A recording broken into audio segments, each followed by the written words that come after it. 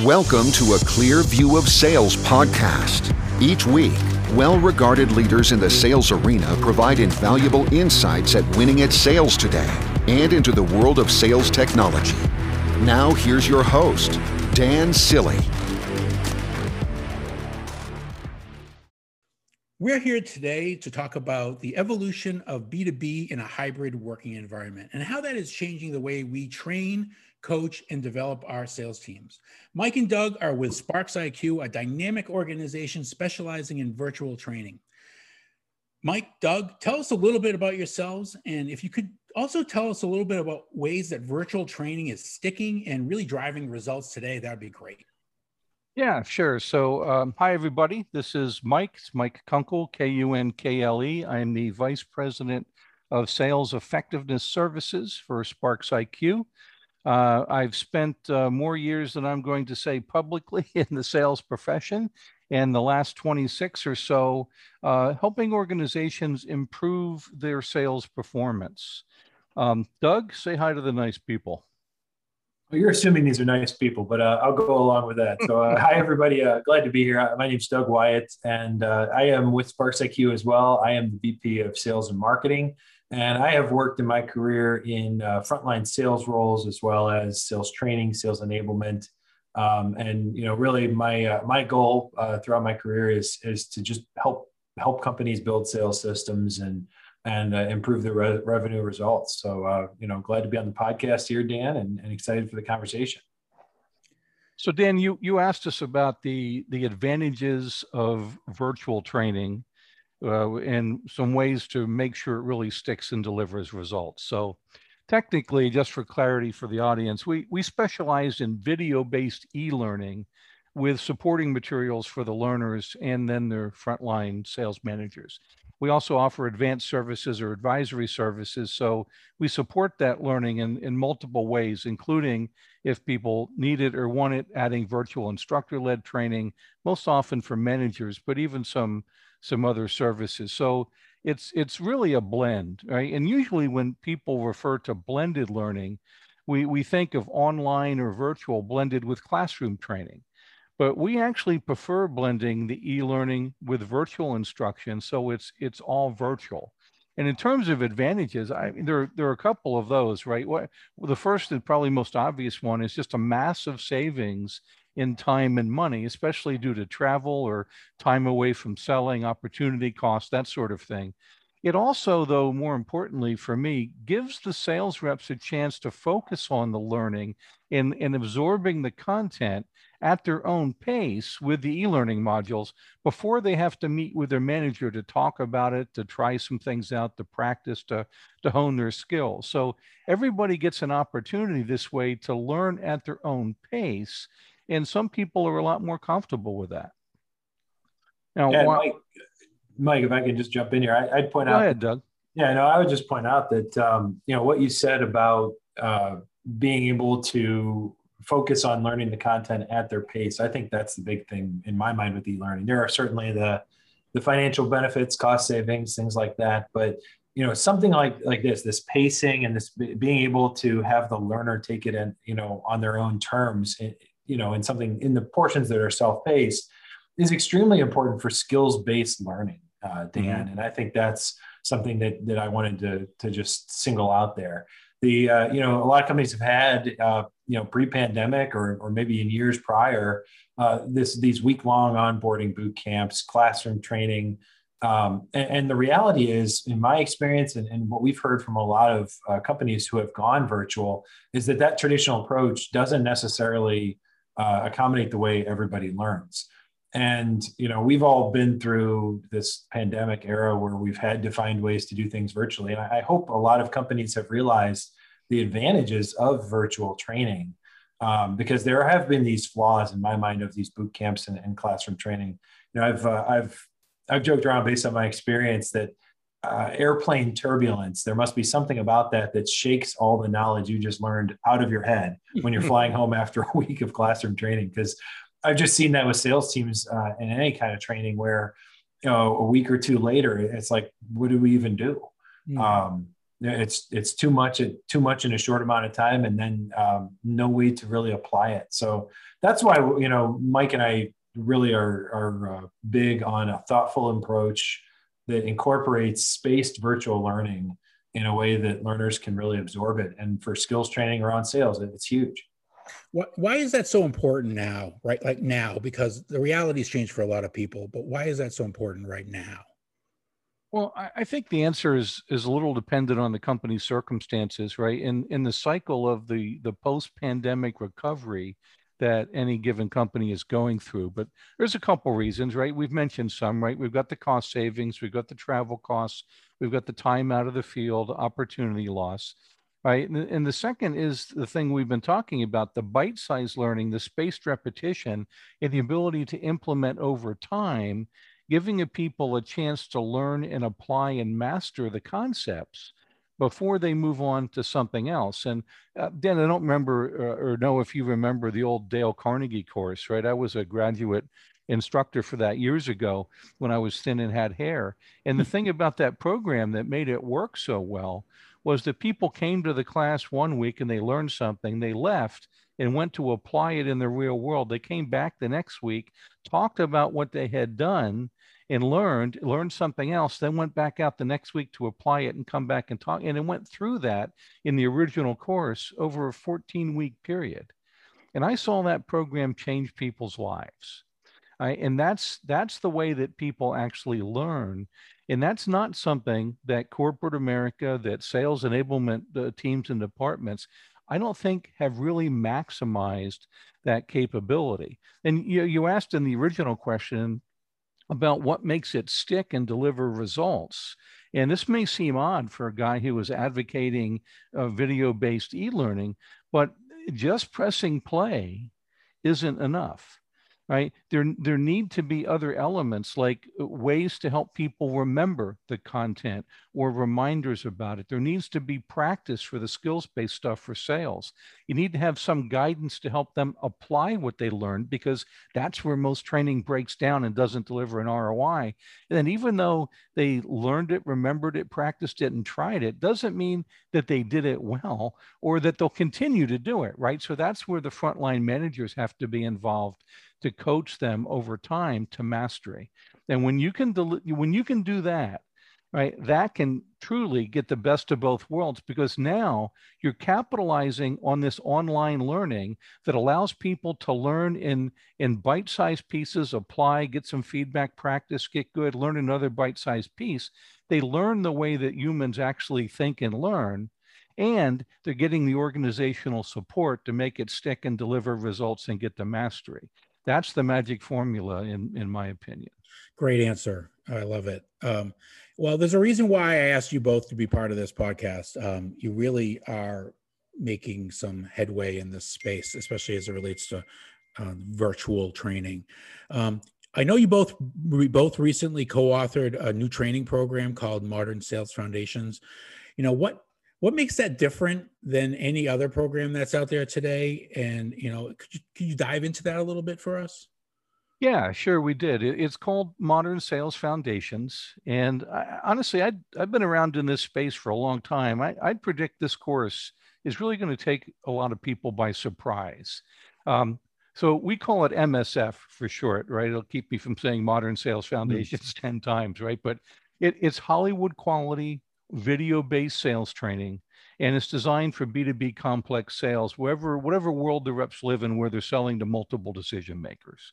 And we've really built this, Dan, from what Doug and I have learned from years of studying top producers, those elite salespeople, and then supporting sales forces of all sizes.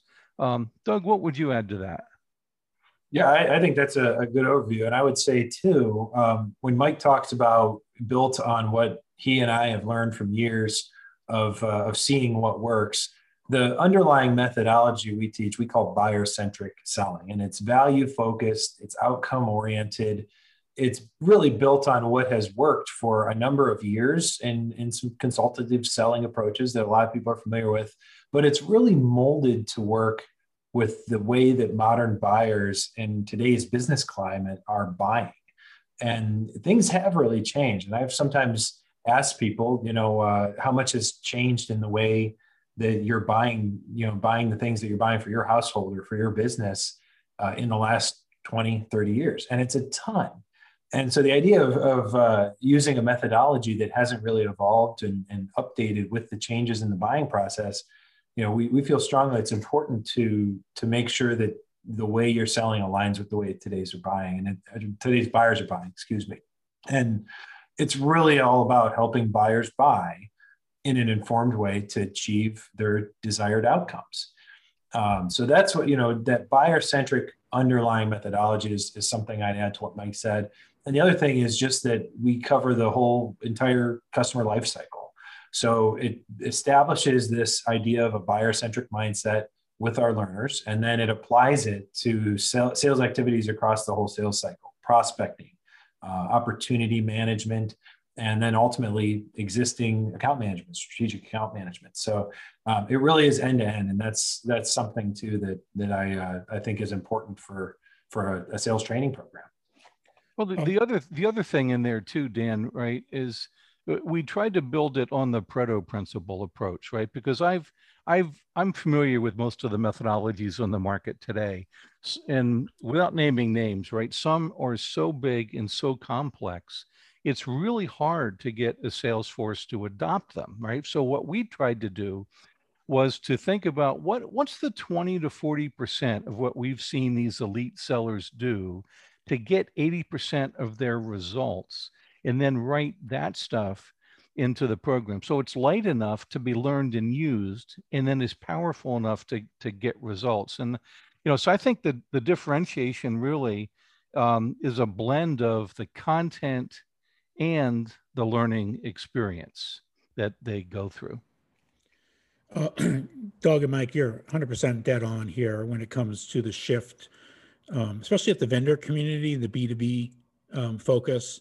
They're just, they need to start to steer away from their product or solution focus and start to meet the buyer on their own journey, and where they care and where their priorities and challenges are being addressed. Mm-hmm. What does that mean to both of you? What does this new buyer's journey mean to you? What is this evolution away from product and services and towards a focus on value? Yeah, it's really interesting that you asked that, right? Because I've been watching this growing trend of people talking about product-led growth again. And Dave Brock just a while ago published a great post on this. There is such a thing as product-led growth. There are companies that have developed a product that is radically different or disruptive. But we have way too many companies that don't have those kind of products doing a massive product push in the market today, and it turns off our buyers. So the idea of being buyer-centric isn't new, right? No. It just isn't done very well or done consistently. And it really starts, as Doug said, by being consultative, value-based, and outcome-oriented, all from the buyer's perspective. So think about it this way. Many sellers say they're buyer-centric, but then they talk about how they need to overcome objections. Right. How combative is that? Do you know a buyer who is sitting at their desk right now who is thinking, wow, I wish I could run into a salesperson who would overcome me, right? We say that buyers have concerns and that you should help resolve them, right? It's a big difference. And so it starts with the mindset, right? It's all about them, our buyers, not about us. We think it's problem-centric or opportunity-centric, right? What are they trying to solve or what are they trying to achieve? Not product-focused. It's about getting the quarter-inch hole, not selling the quarter-inch drill. Yes. Right? So we think about it that way, right? It's modern buyers want to buy from someone they trust and they respect, to give them great advice and to help them make sense of things, like Gartner's sense-making conversations that are going on right now, and to help them make a smart decision. You see the B2B research about buying research, and you see buyers saying that they don't trust salespeople, they're trying to avoid salespeople. We created this situation, and we're the only ones who can get ourselves out of it, right? And we do that by sharing insights, sharing experiences, sharing expertise, but operating in our buyers and customers' best interest. And to do that, we have to demonstrate integrity, authenticity. We have to, reliably foster credibility and trust to do that. Or, like the old Burt Decker book in the 80s, right? You have to be believed to be heard. And that's a problem and a real gap, right, Doug? That's right. Yeah. And Mike, I would add, sometimes when we talk in different formats where we have this conversation about buyer-centric selling, it's helpful to also talk, Dan, about what it's not, because whenever terms like this get thrown around, it's, there's things that just people have preconceived notions about. And sometimes a term like buyer-centric selling can be taken the wrong way. So it's important to talk about what it isn't. And it's not being a pushover. It's not just being at the whim of your buyer. And people talk about servant leadership, but it's careful to differentiate between servant and subservient. That's a fair distinction there, because if you're just being subservient and you're at the mercy of the buyer and you're doing whatever they say and ask for, that's not necessarily buyer-centric. It's not about being unwilling to influence them, as long as it serves their best interest. You're really working on behalf of their best interest and their desired outcomes. And as we know, anybody who's been in a complex sales situation, sometimes buyers aren't acting in their own best interest. So it's kind of splitting hairs a little bit, but it's important to make these distinctions that, we're not talking about being just a subservient, just person that's getting dragged along by their buyer. And don't be taken advantage of, don't be walked all over. That's it's very important to make those distinctions. And I would say at its core, selling is simple. It's really about finding people who have the challenges that you can help resolve, or the opportunities that they have that you can enable. And you need to make sure that you're finding the people who see the value in doing that and can obviously fund the initiatives to make it happen. But that's important to think about what we mean when we say buyer-centric, and certainly what we don't mean. Yeah, Dan, you asked about value, right? And we think this is, while it gets talked about, right? People don't often have a way of defining value, right? And then at one point, as Doug and I were writing this, we came across the Bain value pyramid. And I actually love this thing, right? It is because, I like to get into things like really deep, right? But there are like 40 some elements to the Bain value pyramid. And so what do you do with that, right? So I think, Doug, I think you may have taken a weekend and locked yourself in a room with like copious amounts of something or other, and like came out the other end and said, look, we can pare these down to 4 core elements of value. There's business value, right? The financial acumen stuff and the business model stuff and the operational results. There's experiential value, people who see value in improving process or experiences, right? Customer experience, candidate experience, employee experience, whatever. There are people who have aspirational values. They're looking to make something better. It is usually related at an executive level to mission, vision, values of the company, or special initiatives that they support, like sustainability. And then there's personal value, right? Because we talk about companies and we talk about executives and we talk about, things that they want to accomplish, but it's still the people who make these decisions. And people make decisions very often emotionally and then justify them logically, right? So it goes right back to good old Aristotle, right? With ethos, pathos, and logos, where you have to have the credibility to be heard. You have to make an emotional appeal, and then you have to justify that with logic, right? And so I think understanding what the other person values, and if there are multiple decision makers, they're not all going to have the same values or value drivers, and they're not going to have the same exit criteria or their decision criteria in any given stage, right? So if you can shape the conversations to ensure you understand what matters to them, and then make the dot connections to how your solution has a great match to that, it can help them either resolve the challenge or enable the opportunity, as Doug talked about, and get the outcomes that they're looking for. That's how you drive value. And I don't think it's talked about enough at that kind of detailed level about, making the dot connections. That's my 2 cents. Oh, I love it. And, I think there's just a lot of muscle memory out there still. It's easy to fall back on product, right? Easy to fall back on services. And, I think new habits are hard to develop, and it takes an effort. And it's not easy, but there's a lot of value there. And I think a lot of what your examples that you just shared are excellent, and they really get straight to the point. And I really feel that they can bring a lot of advantage to our listeners. So thank you so much for sharing them. So just to get to one last question with both of you, again, our focus here in this podcast series is surrounding the evolution of a hybrid working environment, especially in today's, I'm not quite sure if it's post-COVID, because I don't think we're quite there yet. But I do believe that we are evolving to a new reality. So my question to you both is where do you see employees performing best, right? Because right now, the majority of our staffs are still working from home. They're not back in the office. And so I asked you that. And then I also ask you another kind of a provocative question here is, if our employees are able to work virtually and are able to work from home, and we don't go to the office as much as we used to, does that open up a whole new pool of workers? Does that expand our capability globally to fill these roles? Or are we still staying locally? Are we still developing our resources locally? I'd love to get your feedback on that question. Okay.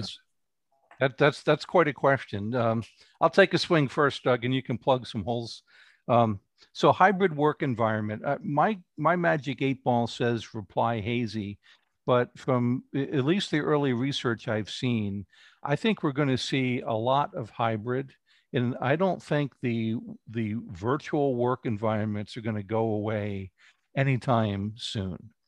In fact, I think there are a lot of companies that are going to realize with a little shift in the way that they work, in the way that they lead and manage, they can have a tremendous savings, right, of at least reducing the footprint on real estate and real estate costs.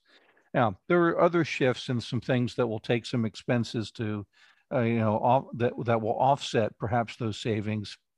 Better security and cybersecurity, working through VPNs, whatever it might be. But I think there's going to be a massive play for that, and I think we're going to see far fewer people on planes, trains, and automobiles. Now that's, again, that's a personal opinion, but I think we're going to see that. And that, to your second question about the talent, doesn't open up a talent pool difference. I think two things are impacting that. I think it's the shift to buyer-centric, right, which has been coming for a long time. It's like watching a glacier crawl. I think we're at a tipping point, looking at all the buyer research and what the analysts are telling us, that if organizations don't start supporting the buyer's journey digitally and having sales reps support them through that process and to better decisions, organizations are going to be in a world of hurt. So, does that require a different talent pool? I think what it requires, and something that Doug and I have both seen that was kind of counterintuitive, I think there's a gap in foundational human communication and selling skills, right? Being able to listen, acknowledge, summarize, stop thinking about what you're going to be saying in response to what someone is saying, and really listen to them, and then clarify and summarize and confirm, using manners, critical thinking, decision-making, judgment skills, consultative behavior. I think there's a gap in these things that the virtual environments actually expose more than the in-person meetings. So when we went to virtual, right, okay, so people have to learn to look at their webcam if they want to make eye contact. People have to learn the functionality of the tools, Zoom or Teams or whatever it is. And, I'm on mute, or can you see my screen, or, understanding how to use a whiteboard, any of those things, those are all easily learnable things. The bigger gap that I think that virtual selling is exposed is the people aren't doing sales call planning. They're not running virtual meetings effectively. They're not facilitating effectively. They're not calling out people by name and engaging them. So I don't know whether that's going to open up a different talent pool, but I know the talent are going to have to hone up on those skills. At least that's my take. Doug, what do you think? Yeah, so I think, Dan, I mean, these are fantastic questions and something that a lot of companies are wrestling with. To the first question of where do people work best, I think that's going to be an answer Mike classically gives as it depends. But the thing I'll say about it, Sparks IQ has been a remote company from the beginning. Now, we've known that. It never caught us by surprise. It was never done overnight of now we're going to be remote. And because of that, we recruit people we know can work in that environment. And that's different than what a lot of companies have been forced into in 2020 and then extended into 2021. Because companies who didn't necessarily have that qualification for a candidate may have chosen a candidate just based on other merits and didn't really vet them for how well they could self-manage and work on their own in a remote environment, or how conducive the remote environment at home was to working in some cases. So that's one interesting distinction is companies that know they are going to be virtual can work that into the hiring criteria. But a lot of companies didn't know they were going to be virtual, certainly when they hired their staff. And so they found some people took to it just fine and maybe thrived in that environment. And others just prefer that in-person environment, that walking by each other's office and having a quick chat with your coffee and that camaraderie and that socialization. And maybe there's something to that. But those companies also wouldn't require that somebody be a remote worker. So that to me is the interesting thing that has caught me in with a lot of companies is just the matter of if your company was built for this, it works just fine. If you've never had that qualification for recruiting, you probably have a mixed bag of who's good at it and who's not. And I don't think there's a firm answer of which is better for all workers. I think it's going to be certain people that are wired to do well in that environment and others that aren't. So I think going forward, as companies make decisions about what they're going to be, whether it's fully remote, hybrid, or in person, I think that's going to be something that shows up in their future hires. And you're going to start seeing more success and more comfort as the workforce kind of shifts around to find the right places with the companies that fit the way that they want to work.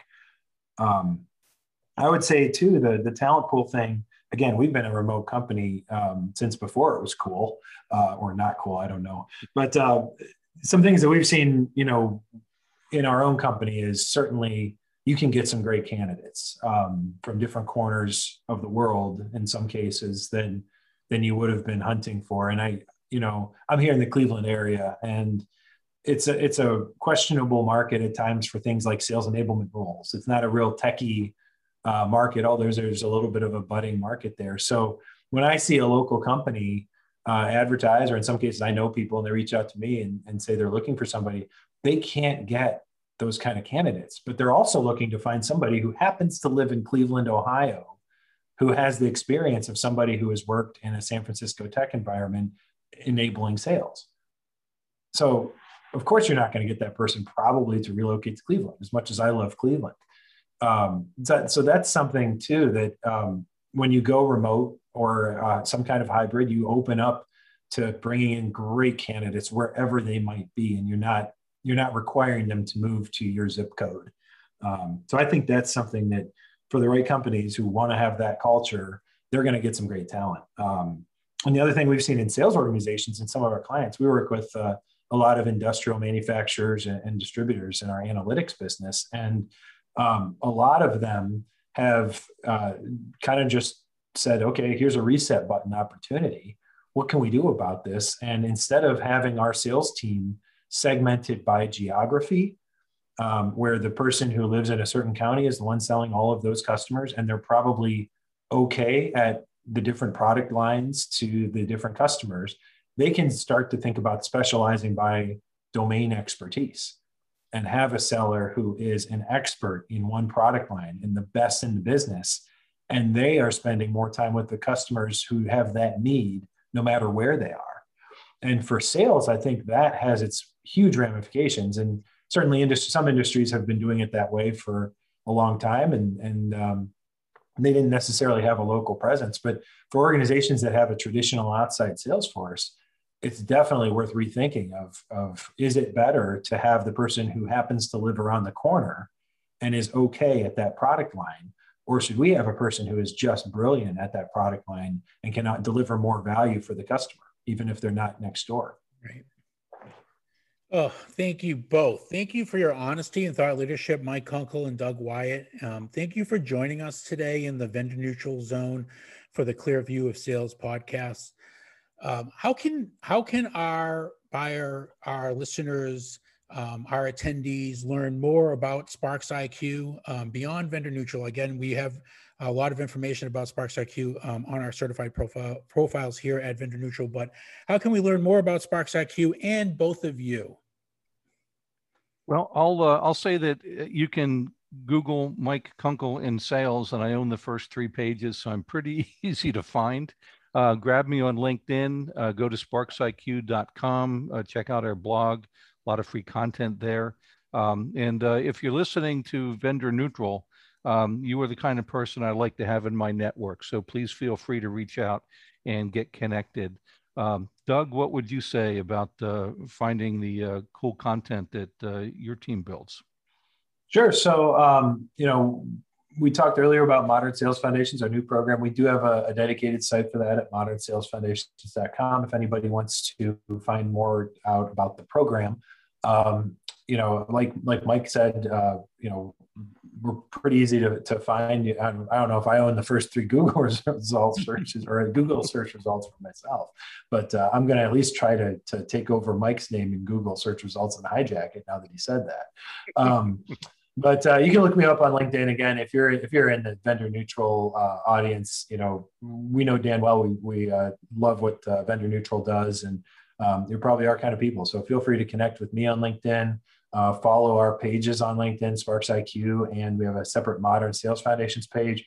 We love putting good content out there that can add value for folks, and that's what we aim to do. So I'd say those are the big ones, and we recently worked with Dan and the Vendor Neutral team to certify our Modern Sales Foundations program as part of the sales training landscape. So if you're curious to kind of get Vendor Neutral's objective view of it, you can go check it out there, read up on it. And, if you ever want to reach out, say hi, and find out if there's something we can do to help you, please do. Our team's always happy to help customers any way we can on their sales journey.